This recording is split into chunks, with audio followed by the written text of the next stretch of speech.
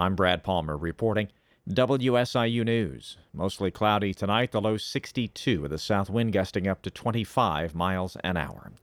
As the two-week fall veto session gets underway in Springfield, Illinois House Republican leader Tony McCombie says there are a number of issues that require fixing within state agencies. She says there have been ongoing cases of mismanagement and disarray, issues that are ongoing and need to be addressed. The people we serve around the state in all 102 counties rely on state agencies for their well-being. What we haven't seen in leadership from the Democratic leaders to address the missteps, and that includes the failure of the leaders to bring Republicans to the table or move any of our legislation forward that would bring solutions to the problem. One thing state lawmakers won't be discussing during the fall veto session is the current situation in the Middle East. The House Speaker and the Senate President say lawmakers should be focusing on state issues and not what's happened in another part of the world. McCombie has filed a House resolution condemning the violence in the Middle East and showing support for Israel.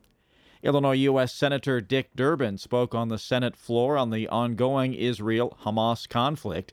During his speech, Durbin remembered the victims of the October 7th Hamas terrorist attacks on Israel. It was not just another bad day in the Middle East. It was a premeditated slaughter of historic proportion. The crisis that has followed has touched many in my home state of Illinois who have family in Israel. On Friday, I was relieved to learn of the release of Natalie and Judith Ronan from Evanston, who were being held as hostages by Hamas in Gaza. Durbin also condemned the brutal murder of a 6-year-old Palestinian American in Plainfield Township. He praised President Biden's emergency supplemental request to provide security aid to Israel, as well as the recent provision of humanitarian aid for Palestinian civilians caught in the conflict. The Consulate General of Mexico from Chicago is visiting Carbondale this week. The consulate on wheels at Carbondale will offer its services for Mexicans in southern Illinois and surrounding areas to make it more convenient for people to obtain their passports, ID cards, and voter registration cards. To find out how to make an appointment, go to WSIU.org. Illinois is transitioning to a new unified early childhood state agency. Governor J.B. Pritzker is proposing to consolidate all early childhood services into a single new state agency.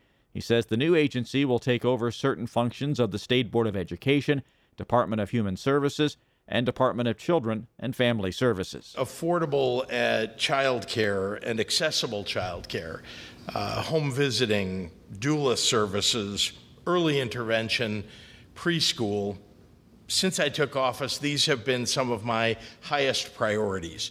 Our children and our families deserve nothing less. The change will also invest $250 million into Smart Start Illinois, the plan to eliminate preschool deserts, increase funding to child care providers to raise wages, and reach more vulnerable families with early support.